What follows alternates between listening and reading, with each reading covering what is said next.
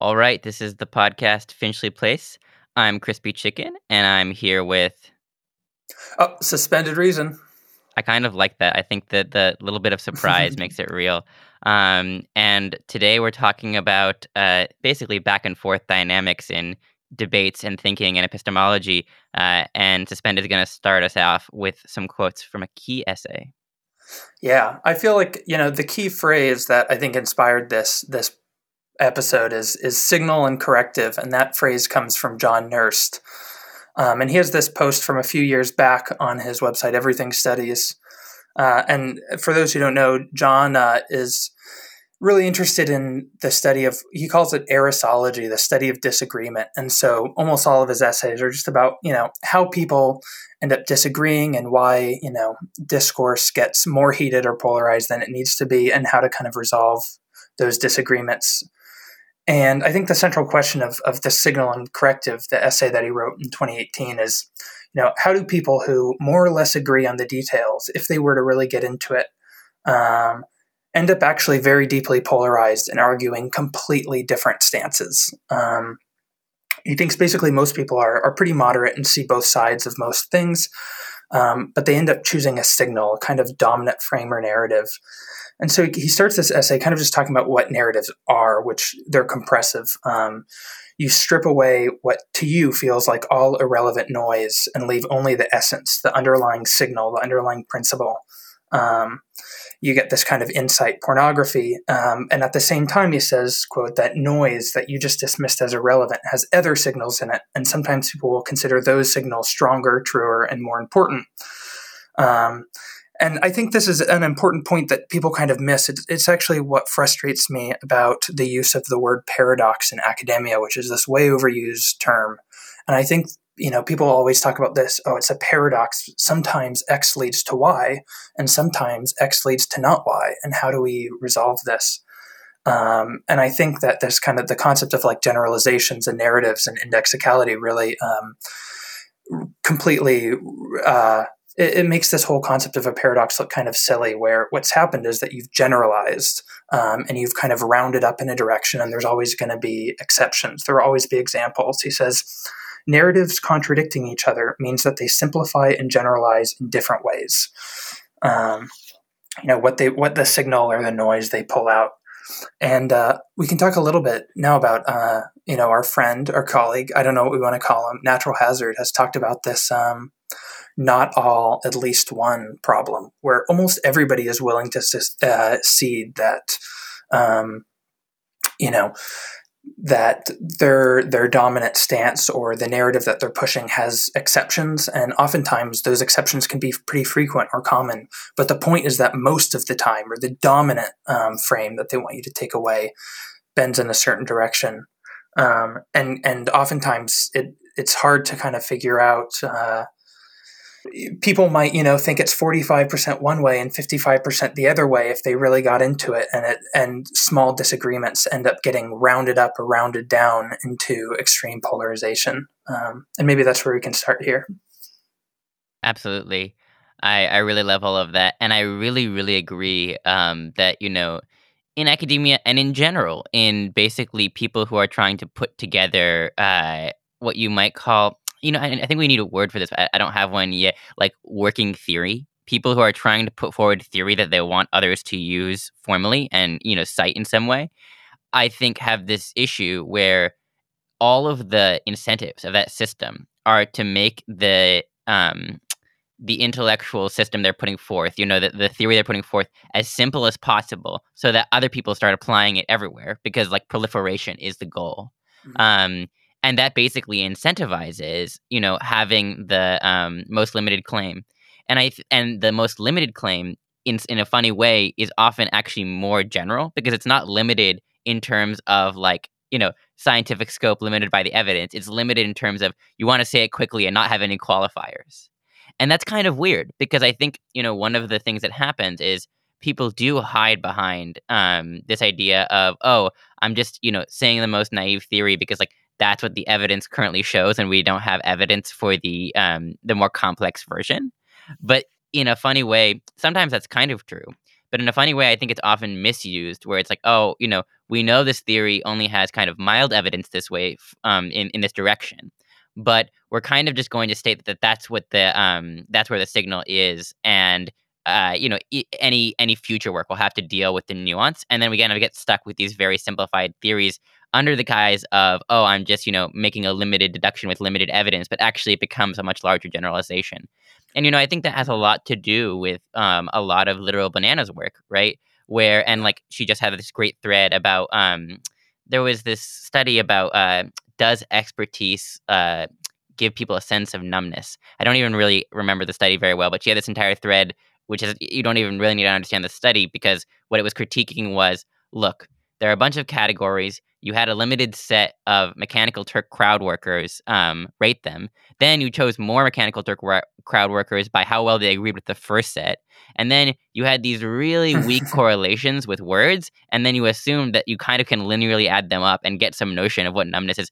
And I might be using the wrong term. It might not be numbness. I forgot what the exact details are. But the reality about statistical significance and how it's used and misused is really there, in which people tend to limit the amount almost of words in their claims. They limit the nuance in their claims under the guise of limited evidence, but actually it becomes generality. And that's this entire thing that I think is currently built into the system of how we create new knowledge.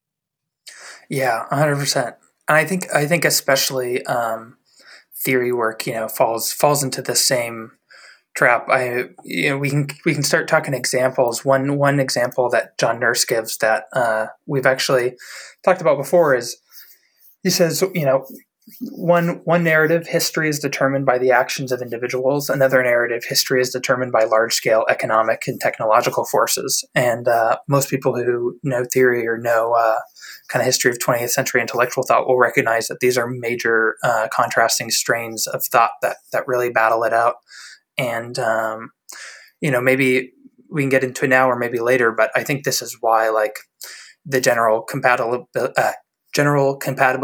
mode, why not both? Why not accept that both narratives are somewhat true and happening at the same time, and try and reconcile them, or at least get indexical and see in which specific situations one is more true than the other.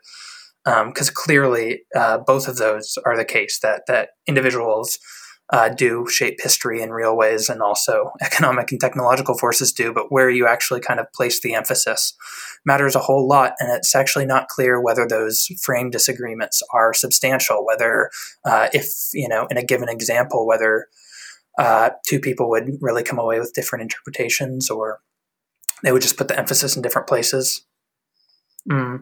Another good example he gives, which I think is interesting because we've talked about cultural evolution on societies who do certain things are more successful and survive better than societies that don't. Therefore, institutions and traditions are the result of beneficial cultural evolution. And then the opposing narrative, institutions and traditions arise as tools that the powerful use to oppress the weak, and justice requires tearing them down. And again, it seems like, why not both? Absolutely. I have more initially to say about the first side, about this economic factors versus individuals. And it has really, really weirded me out that it's not why not both, because I feel like, what it reminds me of? It reminds me a lot of Marxist class reductionism, which is interesting. A lot of people who influenced me a lot believed way more in Marxist class reductionism, like not people who are alive. Like, for instance, Mikhail Bakhtin, who does really talk a bit about class reductionism, though I think he's slightly smarter about it. But it still drives me kind of nuts, because I would be reading these theories, these really like sociological, psychological theories of organization, essentially. And people would say things like, well, and in this situation, this person is going to do X because that's representative of their class. And I'm like, but they might not. Like, they just might not that day. There are so many factors around that. And you just don't know. And I think what's interesting is this seems like a place where, like, evolutionary thinking and natural selection are just so clear, in that, under certain economic factors, certain kinds of things are more likely or not likely to arise, right? Like, just very, very simply, if there's more money in an industry, you're more likely to get more people there. And if there's more people there, often there are more smart people just out of randomness, right? Just out of the people who, and not even smart in, like, I'm not saying IQ, just smart in, oh, they could invent this thing and we can't even measure that ahead of time. But just out of pure randomness, if more people are working on a certain problem or in a certain field or in a certain area or in a certain place geographically, you're more likely to get innovation there.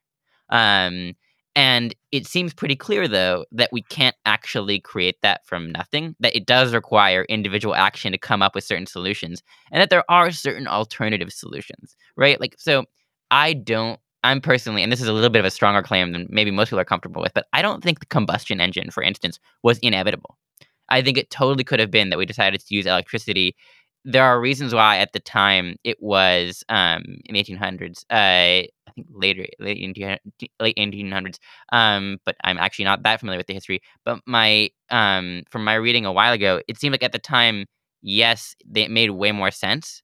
But there was, studies in electricity and like, oh, this had this, like, certain advantages and whatever. But it seemed like too toyish, so they didn't go with it.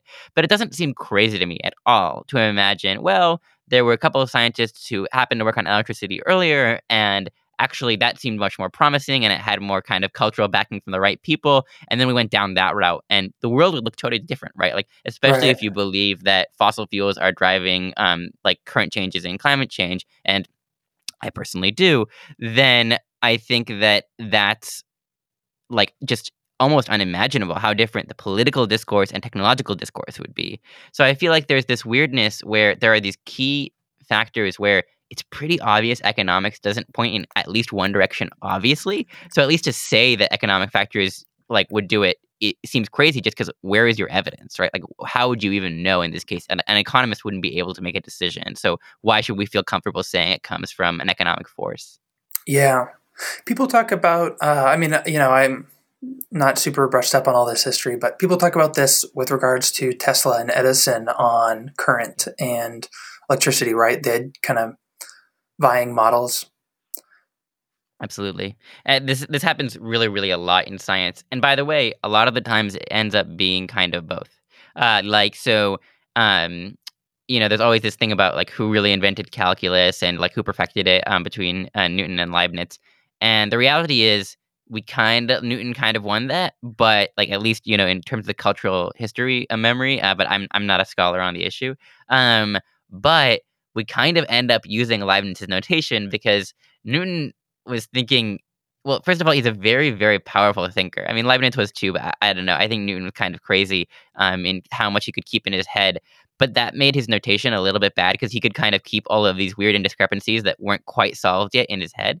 And Leibniz really wrote things out more clearly in a way that actually decomposed the problem in a way we now Mhm. think is basically the really correct way to think about it. But there's no real one correct solution, and they do both arrive at correct solutions most of the time, and they both make mistakes too. Um, but I think the reality is we kind of give the credit to Newton mostly. But Leibniz invented our notation, and in some sense invented the way we decompose the problem today when we teach it to students, and therefore how people go out thinking about it. In my view, the competition is much more mimetic than it is about who discovered the real thing. I don't think there is a real calculus. I mean, calculus produces real answers, but there are definitely multiple ways to come to the. I should really talk slower. There are definitely multiple ways to come to the same conclusion. And so I think the kind of upshot is that the mimetic game of what we think of as the truth allows for this kind of pushing back and forth, um, which I think is kind of what we're getting at here. That Yeah. in any mimetic game where that's possible, people kind of will in order to side on certain fights because it's just a very natural way of doing things. Yeah. I mean, it sounds like, the fact that we are now kind of realizing that Leibniz had a better frame. It seems like there's a way in which, over the long term, we might eventually end up at, at essentially the path that we would have ended up had things forked differently. And there's this kind of realization. So maybe this is a short-term, long-term thing where there are huge effects in the short term, and by short term that can even be centuries or millennia. But in the long term, there's kind of this annealing process where we can very slowly get it to the place that it would have been had we forked differently in the road back then. It kind of seems, so we're kind of getting onto this evolutionary epistemology idea, which I think is a big part of what we both want to talk about today. So before we move on, I just really want to quickly talk about, I think, the last couple bits of this essay, because there's some really interesting psychology of disagreement points that Nurst makes about this whole signal corrective thing. One, and he uses Marx as an example. He talks about both Marx and Ayn Rand and how their writings, essentially, he says, overwhelm you with a sense of absolute clarity. This kind of, in the Sitai Nguyen sense of value clarity, where, when the noise has been stripped and all you're left with is this very clean explanatory narrative, you feel like truth is on your side. And as a result of, if you kind of picture these people or different sides of these issues, people who are fighting for different signals or different narratives as engaged in kind of this turf war, there are very different dynamics, he says, depending on how you kind of anchor your claims. So in everyday disagreement, there is a huge difference, he says, between saying, quote, the market is amoral, but also, I admit, effective, versus the market is effective, but also, I admit, amoral.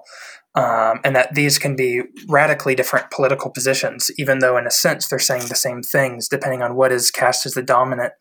And so to him, he says, quote, there's a lot of valid criticisms of how science is done, for instance, but unless you first acknowledge that science is the best and perhaps only way to get reliable knowledge, far ahead of any other contenders like religion or intuition, I'm just not going to listen. And sure, criticize modern civilization for destructive wars and environmental degradation, but not until after you've given proper thanks for everything good it's brought us. And of course, other people would take the exact opposite stance. They would point out that there is a lot good about modernity. Obviously, modern medicine is, very few people contest that that's a negative, but it's where you lay the stress. And as a result, he says that a big part of disagreement comes down to whether the criticism comes from the in-group or the out-group. So if an in-grouper makes a criticism of in-group ideology and they're an established in-grouper, that can kind of be safely entertained and talked about. And we can talk about the correctives or the qualifiers to the main narrative. But if an out-grouper makes that same allegation, we'll oftentimes jump to its defense. And so there's this whole kind of strange psychology where he says we end up actually taking different stances depending on who we're talking to, because we're playing the signal corrective game. So if we're deep in a groupthink where nobody is kind of questioning the dominant narrative or signal, we might be incentivized to take up the corrective stance. And if we're talking to somebody who is on the same side as us, we might actually argue for the corrective and say, hey, I'm going to play devil's advocate here. But if we're talking to the out-group, we're talking to somebody who, is fundamentally on the other side or takes the opposite signal, then we're going to fight hard for our signal. And there's this way in which our position is not this kind of absolute stance of our beliefs, but that our beliefs are very much relative, and they are almost this kind of strategic move in a game where we're trying to twist the stick. And there's this great Bordeaux quote that I can quickly read where, he kind of talks about this too. He says, he's talking about Marx. Actually, this is great. Marx kind of forms this great thread of an example through our conversation. But he says, when we're always living in a post-Marx world, this is my words now, we're always living in a post-Marx world. We can't even conceive of a pre-Marx world. The situation that Marx was responding to when he wrote is already gone. That ground in which his work was a figure has vanished. And it vanished in part because he wrote something that responded. So he updated the kind of discursive state, the game state, you could call it. And Bordeaux writes, since works are always to someone or an impression of aggregate someone's, it exists only in relation to the world before it existed. This explains why writers' efforts to control the reception of their own works are always partially doomed to failure. One thinks of Marx's I am not a Marxist, if only because the very effect of their work may transform the condition of its reception, and because they would not have had to write many things they did write, and write them as they did, resorting to rhetorical strategies intended to twist the stick in the other direction, if they'd been granted from the outset what they are granted in retrospect. So I think this is kind of a key idea, and we talked earlier. You wanted to call this torque epistemology, and I like this a lot. That you're trying to twist the stick essentially in the mud in the other direction, and that these beliefs or these arguments are not. They don't exist in a vacuum. They are moves in a discursive game that has a long history and a state, and that people understand that current state and try and manipulate it and move it closer towards their preferred position. Absolutely. First of all, just listening to that was so delightful. There's so much there. And so one thing I want to say first, just so everyone kind of can see this, is torque epistemology and evolutionary epistemology, which is kind of a play on, instrumental value, i.e., you'll end up keeping what helps you survive, and that becomes whatever, your foundation of epistemics is, epistemic foundations. And I think the way it's related. So you can think of kind of torque epistemology in general, in the simplest case, as you're pushing back and forth on a single axis, and this can have evolutionary characteristics if you're in a situation that naturally selects for being somewhere on that axis or having a certain value on a knob, right? So if it turns out, so for instance, in science, often you're trying to measure the value of a certain constant, right? Like the gravitational constant. And it Mm-hmm. might be that you have different estimates that go back and forth and are bigger and smaller.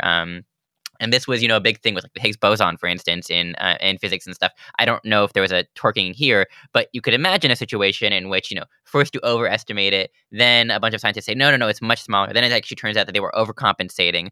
And it doesn't always have to be, that they were overcompensating. Maybe they were actually undercompensating, and you need to twist it even further. But you can just imagine it as this kind of tug of war back and forth. Now, one thing to be careful about is that many situations have a moving target, right? So even if that it's evolutionarily selected for, and it doesn't have to be genetic, right? It can be mimetic evolution for a certain place on the axis. It could be that that place is changing, and it's changing faster than your optimization to getting to the right place can handle. And I think a lot of the times, actually, there's some kind of reflexiveness to this. And so, like we were talking about fashion, and we can get into that. But I think one way this happens is there's a new trend, and people start to pick it up. But as enough people start to pick it up, right? There's an anti-inductive property that it becomes less fashionable if everyone is doing it. And Mm-hmm. so you're never going to reach this point where everybody is fashionable by definition.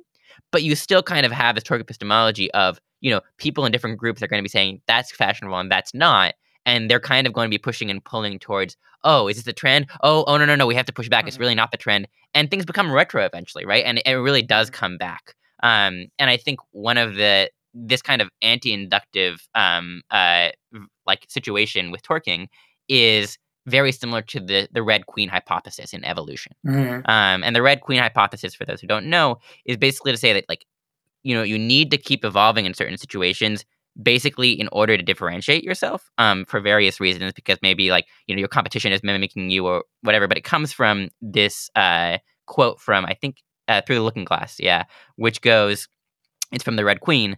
Now here you see, it takes all the running you can do to keep in the same place. And what's going on here, right, is that different creatures want to keep their place in the hierarchy of population and who's eating who and who's getting eaten by by whom. And in order to do that, they often need to continue to differentiate themselves, much like the butterfly example that Suspended has written a lot about, which is a butterfly can create certain markings on its wings to show that it's poisonous, but other butterflies can copy this, and then it's kind of a fake signal for them, and it stops being genuine for the really poisonous butterflies, and the really poisonous butterflies get eaten, and the animals that eat them might die. But it's still kind of this issue where the poisonous butterflies need to invent a new technique in order to show that they're poisonous, because the old technique is no longer working. And so Yeah. I don't think it's a version of torquing, because it's not really on one axis. It's just trying to find a new signal. But I think this Red Queen issue, or the hypothesis in evolution, but the general notion of having to change in order to basically keep up with the new world, which has anti-inductive properties, is very common. And actually, that's one of the reasons you see a lot of torquing, because a lot of the times, so there are lots of things. For instance, the place of religion in government, which it's a little bit contentious. But I think the reality is, if you go back 500 years, almost everybody thinks that religion should have a lot to do with government. And you can disagree with them.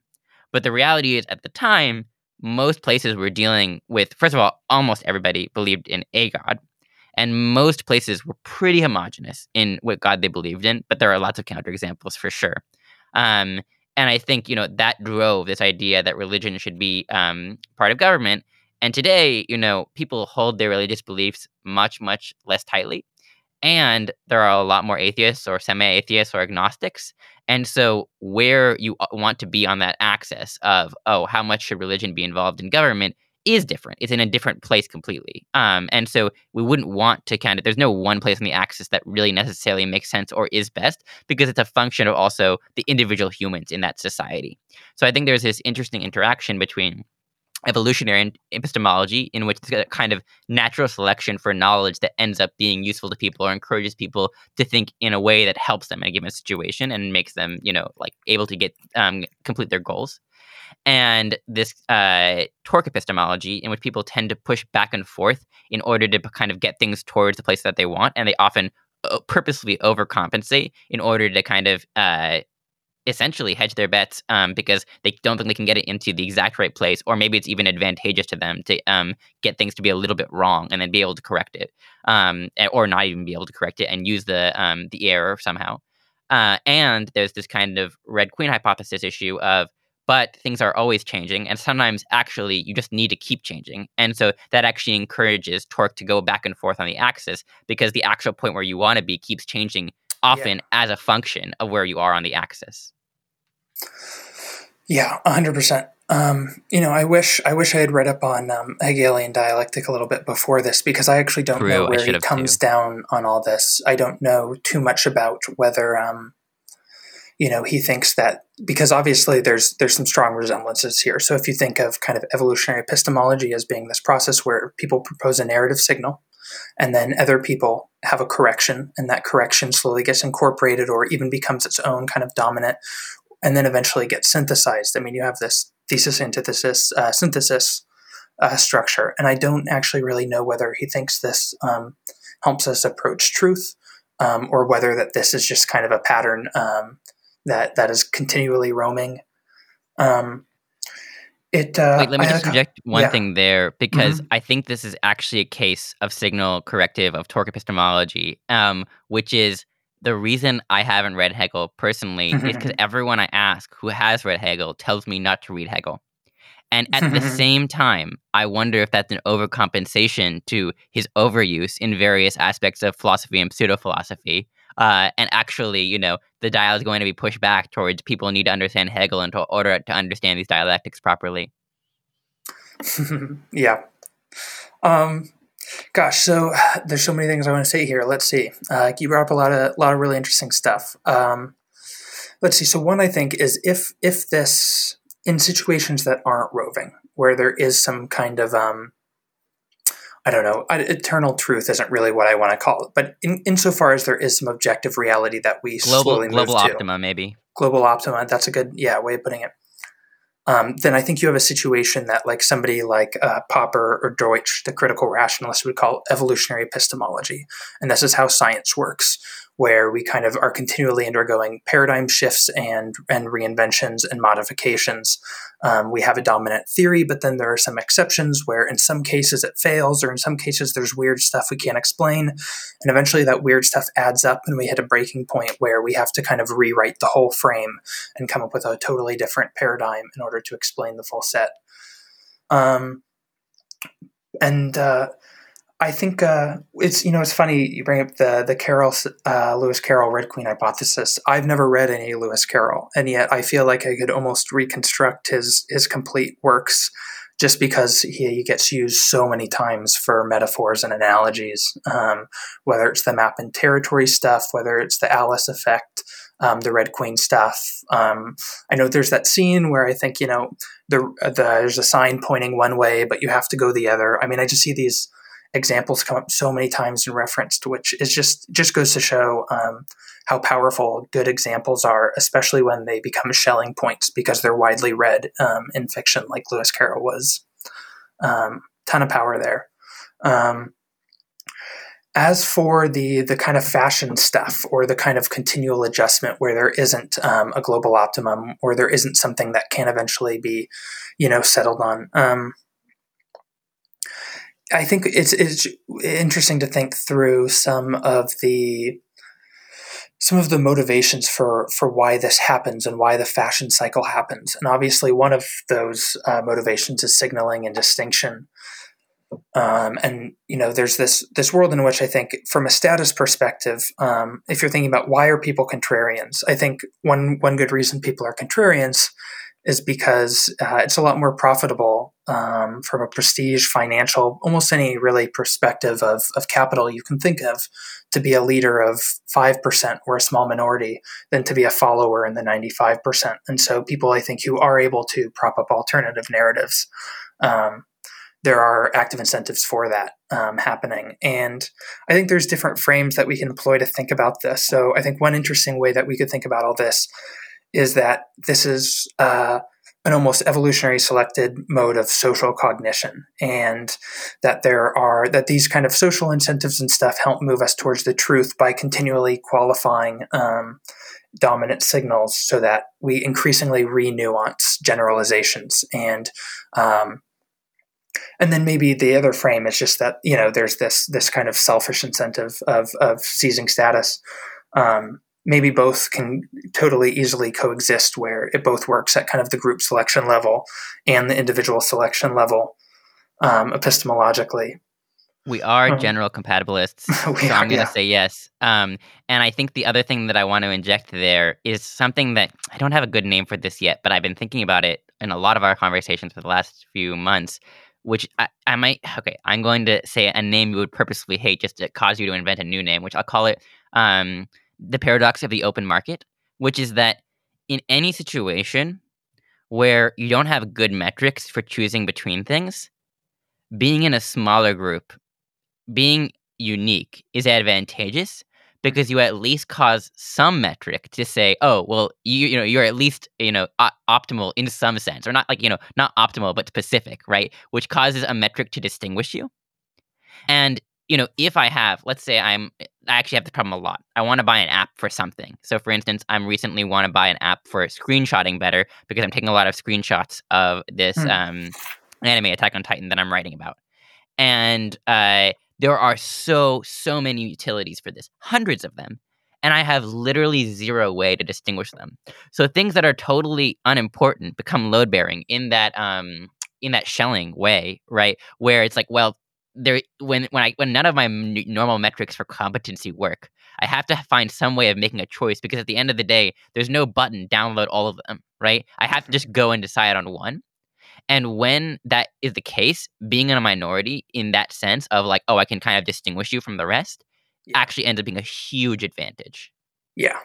I think it's Drethelin on Twitter who has talked a lot about this with respect to dating and how, becoming a niche is, even if you only capture 5% of the market, of the dating market in terms of, being desirable, if you're strongly desirable to that 5%, that's actually a lot better than being moderately or mildly desirable to the 95, and the math can pan out. And you only need one, right? That's the weird, a lot of these situations, you're not looking to actually capture the entire market, which is something that a lot of market thinking, I think, gets wrong. Yeah. Yeah. I mean, and I think at least in discourse, one way that we could call this, or one thing we could call this, would be, I guess, like hipster intellectualism, or, I mean, it's essentially the contrarian impulse. I was listening to the Very Bad Wizards podcast the other day with Tamler Summers and Dave Pizarro. And I think it was Tamler who was talking about how he had changed his position on free will to really emphasizing that we do have free will, because he tends to be a contrarian. And these days people are really down on moral responsibility, really down on free will, and really up on kind of structural determinism. And they talk about it, as being like being a hipster philosopher. But I kind of think that's how a lot of these things work. And I don't know. I'm curious to your thoughts on whether this is a personality archetype that you and I and maybe Tamler have these just kind of contrarian impulses, and and there's a percentage of the population that leans this way, or whether you think it's more environmental, and this is something that almost anyone can flip on if they're in the right situation. Yeah, that's a really interesting question. So, in order to answer it, I'll just give a little spiel about my feelings about nature versus nurture. I'll keep it pretty brief, which is Mhm. basically to say that I do think genetics has something to do with behavior, but I basically think in terms of actually selecting for these things, we usually don't have the ability, except for in very, very specific cases, to capture the difference between genetic and very, very early childhood stuff. And so what I'll say is I definitely think the level at which you kind of tend to do this is kind of solidified pretty early on. And I definitely experienced that, at least personally, and I've seen a lot of other cases, and you can actually look. There's some evidence for this in the literature, but I'm not sure I actually buy a lot of the studies. Um, for instance, so when I was really, really young. Oh, actually, you know what? I'll tell you the youngest conversation I remember. I don't even remember. I have a video of it with my grandpa, and I'm like a tiny baby. Like I just learned to talk. My grandpa's like, Crispy, say yes. And I'm like, no. And he's like, come on, say yes. And I'm like, no. And he's like, all right, say no. And I just look at him and I don't say anything because I'm caught, but I'm not going to give in. Um, and so I think there's definitely a place where it just basically you learn a strategy and you're going deep on that strategy. That said, I think that's a little bit overstated as to how much there's just contrarians. Because there's a few things. One is when contrarians get together, they look very similar and they're kind of being contrarian about certain things, but they do tend to get together and they agree with each other about how wrong a lot of other people are. So I think that is a weird effect that's hard to compensate for and kind of shows this is a more faceted issue. The other thing is that even though a lot of people are less contrarian, I think the reality is they then tend to be in groups that are less contrarian, and they themselves may become contrarian within that group for those group dynamics. And so I think it's a lot like I'm going to bring in actually a machine learning idea, which I try not to do too much because I know a lot of people don't think about this, aren't that familiar with that literature. But the basic idea is that when you're optimizing a machine learning model to do something, right? There are all of these levels of optimization, and you basically do most of the work. You push the model into a different space, a parameter space, in the beginning, because you're basically fighting all of these massive battles about how the construction of a network should be. But then you're kind of slowly doing less and less, and you can kind of think about it. We call it hill climbing, where there's a massive hill, but on the hill there are all these smaller hills, and on those smaller hills there are all of these smaller hills. And you're trying to get to the very top of the smallest hill, right? That is actually the tallest, smallest hill. But basically, within a given hill, there are all of these same dynamics that you would see on the macro hill. And I think that's very true with contrarianism, where the group you end up in, usually, just the fact that it exists, if it exists for a long time, is set up in a way where there are going to be contrarians for the group, and that's part of basically what invigorates the group, right? That's like the diversity of Mhm. ideas that's getting across.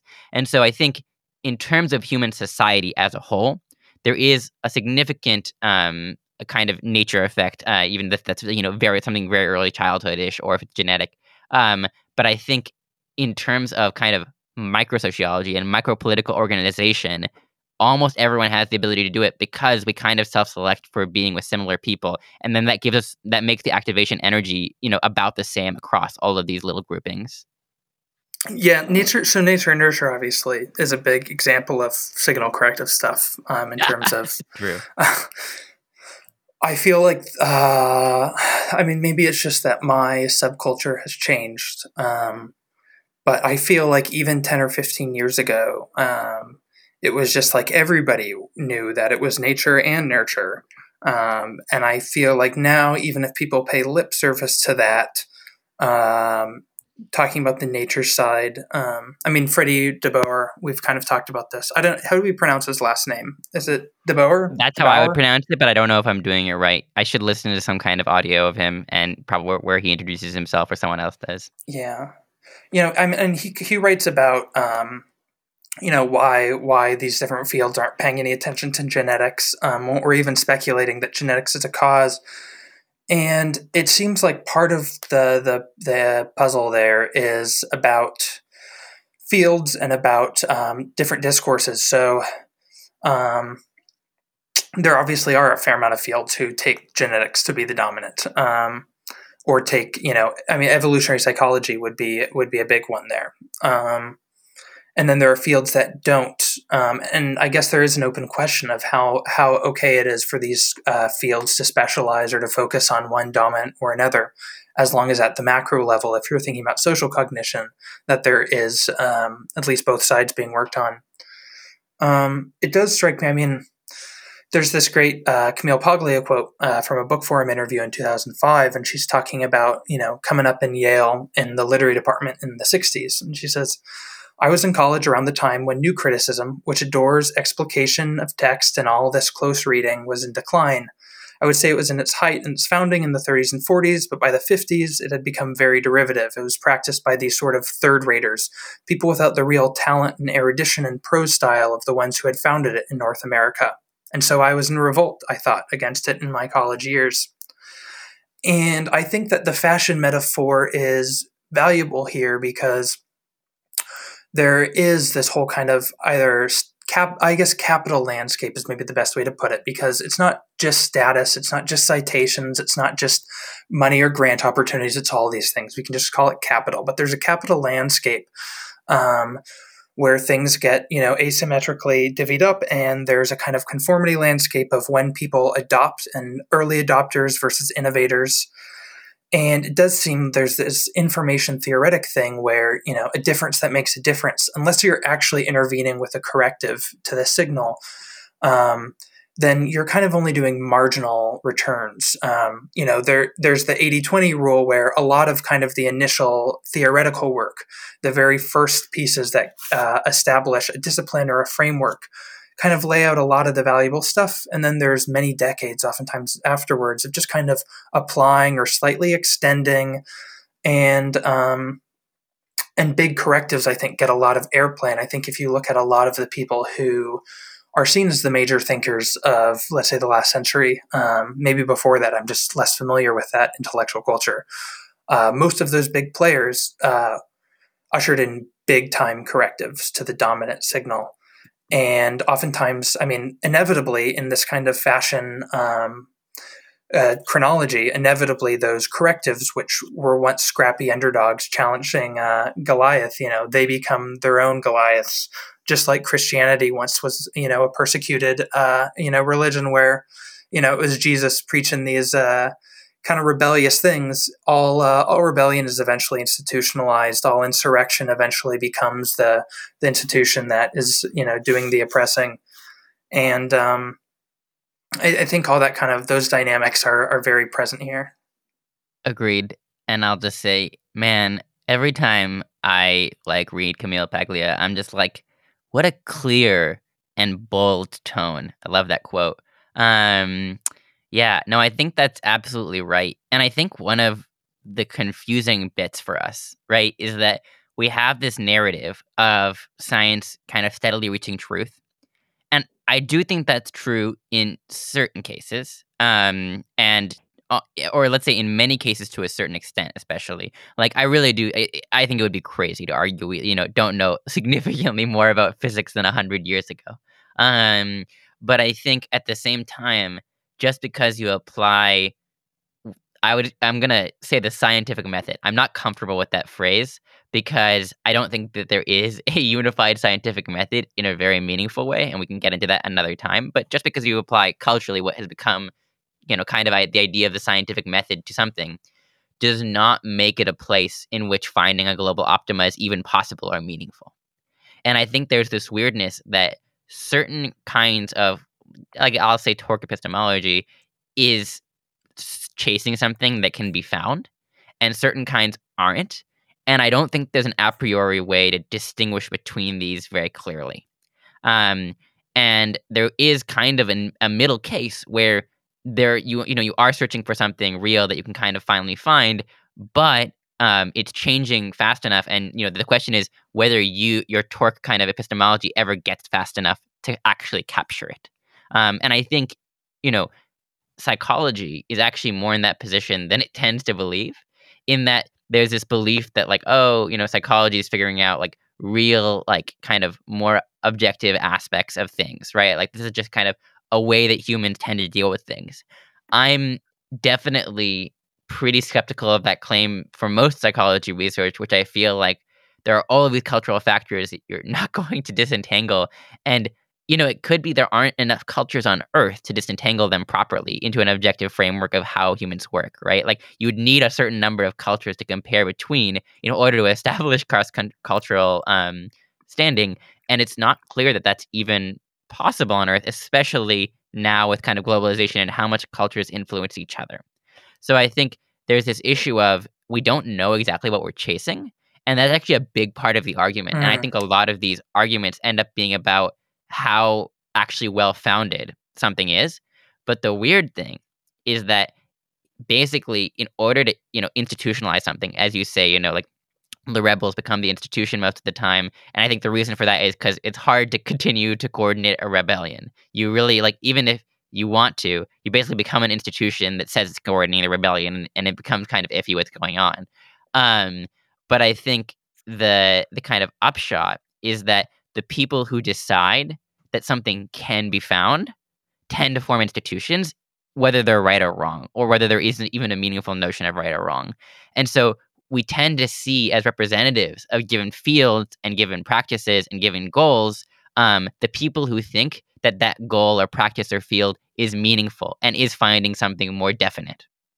And the critique, the people who would critique would never like make an institution of critique just to keep on critiquing. That would just kind of be a sad place to be. That's actually not true. There are some cases of this, but it's relatively rare. And so I think there's this issue in which, in the current age of information, we're inundated with knowledge from people who are at least writing as if they're very sure that what they're saying is kind of a meaningful and more universal stance than it might be, because that's the voices we're likely to hear from who would have invested the time. Yeah. So since I guess we're getting close to the hour here, we're going to have to start wrapping up. But I would love to talk takeaways from all this, maybe some lessons or ways of being conscious of these problems. So one strikes me as just being kind of suspicious of instincts towards contrarianism. And I feel like especially the kind of people who we hang out with and who listen to this pod have contrarian instincts. Now, that's not what, I use instincts there colloquially. It doesn't have to be a nature-nurture debate again. But they lean towards dissent. And I think part of the problem there, there's especially this problem in that Camille Paglia quote. She talks about how by the time it had, new criticism, which is kind of this formal approach to textual meaning, had reached her in the 60s at Yale, maybe 30 years after it had really started cropping up in the 30s. It was being practiced by third raters. And I think you see this a lot where there's, I don't know if we've talked about this on the pod before, but we've definitely talked between us and written a bit about this telephone effect, right? Where any compelling idea gets kind of picked up by hucksters very slowly. And as it kind of enters the main discourse, it gets slowly adapted and modified and exaggerated by people who have agendas to do so. So for example, like the versions of, the Eskimo 50 words for snow idea that I think Franz Boas originally observed. I don't think it's quite 50 words. I don't even think Franz Boas argued there were 50 words for snow. I think he just argued that, there are more terms in a given language. And if the people speaking that language have a good grounded context for using a broader vocabulary that kind of more precisely carves differences that are relevant. And this idea kind of gets exaggerated slowly as it moves through the intellectual circuit from the innovator to, TED Talks and 8th grade biology classrooms. It gets increasingly kind of simplified. And And then people, of course, they receive this very simplified, watered down version of the original idea, which is passed on to them by, quote unquote, third raters. And then they rebel against it.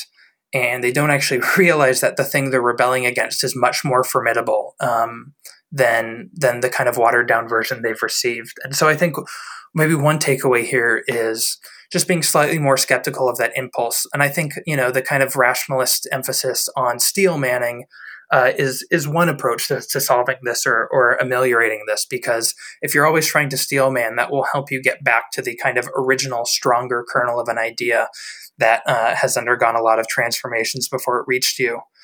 Another example of this actually that is relevant, because John Nurst and I collaboratively wrote an essay a few years back about this, but a lot of the insights of post-structuralism and postmodernism, folks like Judith Butler have become more or less ridiculous in their current form as they get passed around, liberal arts campuses. But in their original forms are actually very strong and formidable and compelling. And there are these distortions, like in our understanding of the word performativity, where it's meant in a very kind of narrow sense of daily enactment, and then becomes this kind of cartoon version 30 years later when it, waters down and trickles down to undergraduates, where it just looks like, oh, well, gender is something that you just dress up like a costume every morning and you can choose your gender just on a whim. There are kind of these silly extensions that I think are politically motivated often in how they get watered down. But anyway, so that's one. I think the other one, I'll just bring this up quick because I've been going on for a while. But when it comes to torque epistemology and lag, Bruno Latour has this great essay about theory, and he talks about how he and the post-structuralists, the essay is from 2004. It's called "Why Has Critique Run Out of Steam?" He talks about how the post-structuralist critique of science is, quote, one war late. Basically, that the kind of ground that they responded to, that they were a figure or a corrective to the signal of, was this kind of unquestioned mid-century belief in science, and that their complication of this eventually kind of yielded this replacement dominant that's almost institutionalized. I don't know how true that is, maybe, but the kind of new regime, and that in the kind of modern era, because it has taken so long for this post-structuralist critique to kind of creep through into the mainstream, it is now no longer appropriate. The world has changed, and they're one war late or 50 wars late. And there's that great literal banana tweet where she says, let me find it. She says, every seemingly innocent fragment of information is secretly plotting how to escape its context and cause trouble.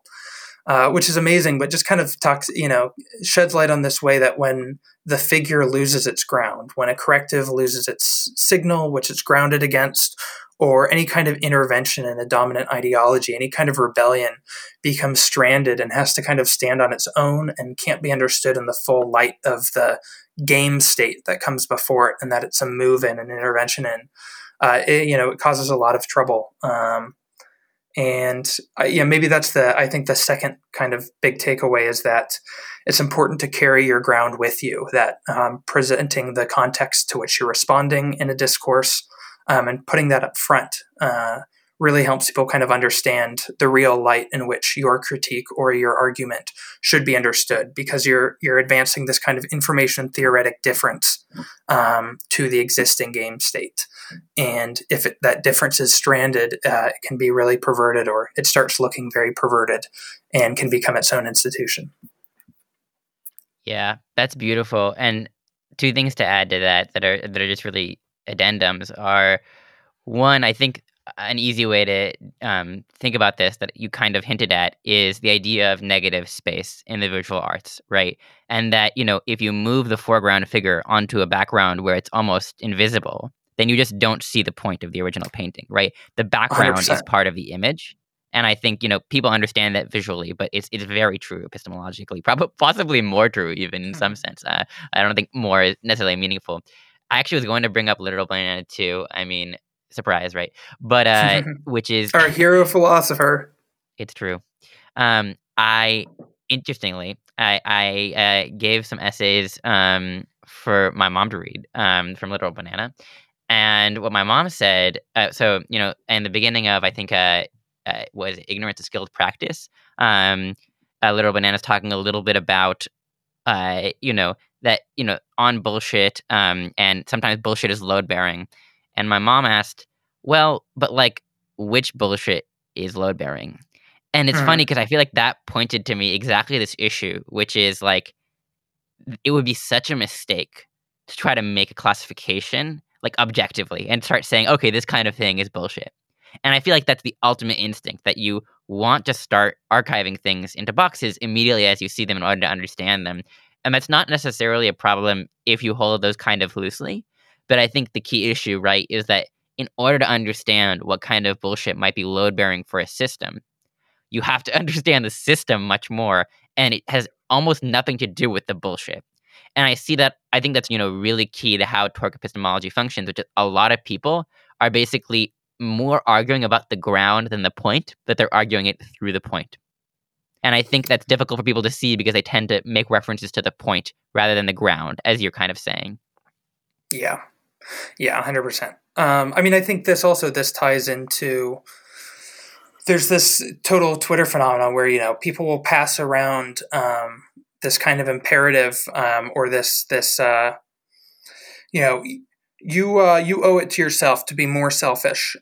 Stop thinking about what others want. Blah blah blah blah blah blah blah. And there are lots of people for whom that is great advice. There are lots of people who constantly sacrifice their own desires. There are lots of people who are constantly so worried about what other people want and other people's interests that they lose sight of their own. 100%. But there are also clearly people who could do with the opposite advice. And there's this contingency, I think, to almost any corrective, right? Where you can't tailor it. Or sorry, you have to tailor it, because if you start making generalizations, and this is such a classic literal banana point here, but once you start making generalizations, you really end up in trouble, because the reality is that maybe the person who made that viral tweet in the first place, maybe she exists in a community where it feels like in her small group of followers, this really is kind of the dominant pathology, is this self-sacrifice of desire, which Andrea Longchu calls femaleness in her great book Females. But obviously, once that tweet escapes its local context, you run into big problems. Do you think it's appropriate to read that Andrea Longchu quote here, or do you think Absolutely. it's not quite? I love it. All right. And I think, I guess our listeners will just have to deal with it. All right. So this is from Females, a Concern, Andrea Longchu's 2019 book.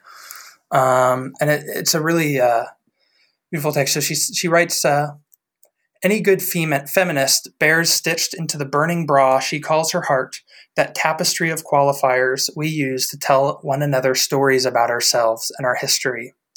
Radical, liberal, neoliberal, socialist, Marxist, separatist, cultural, corporate, lesbian, queer, trans, eco-intersectional, anti-porn, anti-work, pro-sex, first, second, third, sometimes fourth wave. These stories have perhaps less to do with what really happened than they have to do with what Frederick Jameson once called the emotion of great historiographic form.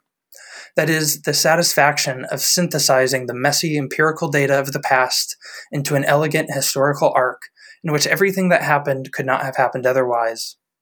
To say, then, that these stories are rarely, if ever, true, is not merely to repeat the axiom that taxonomy is taxidermy, though it cannot be denied that the objects of intellectual inquiry are forever escaping, like B-movie zombies, from the vaults of their internment.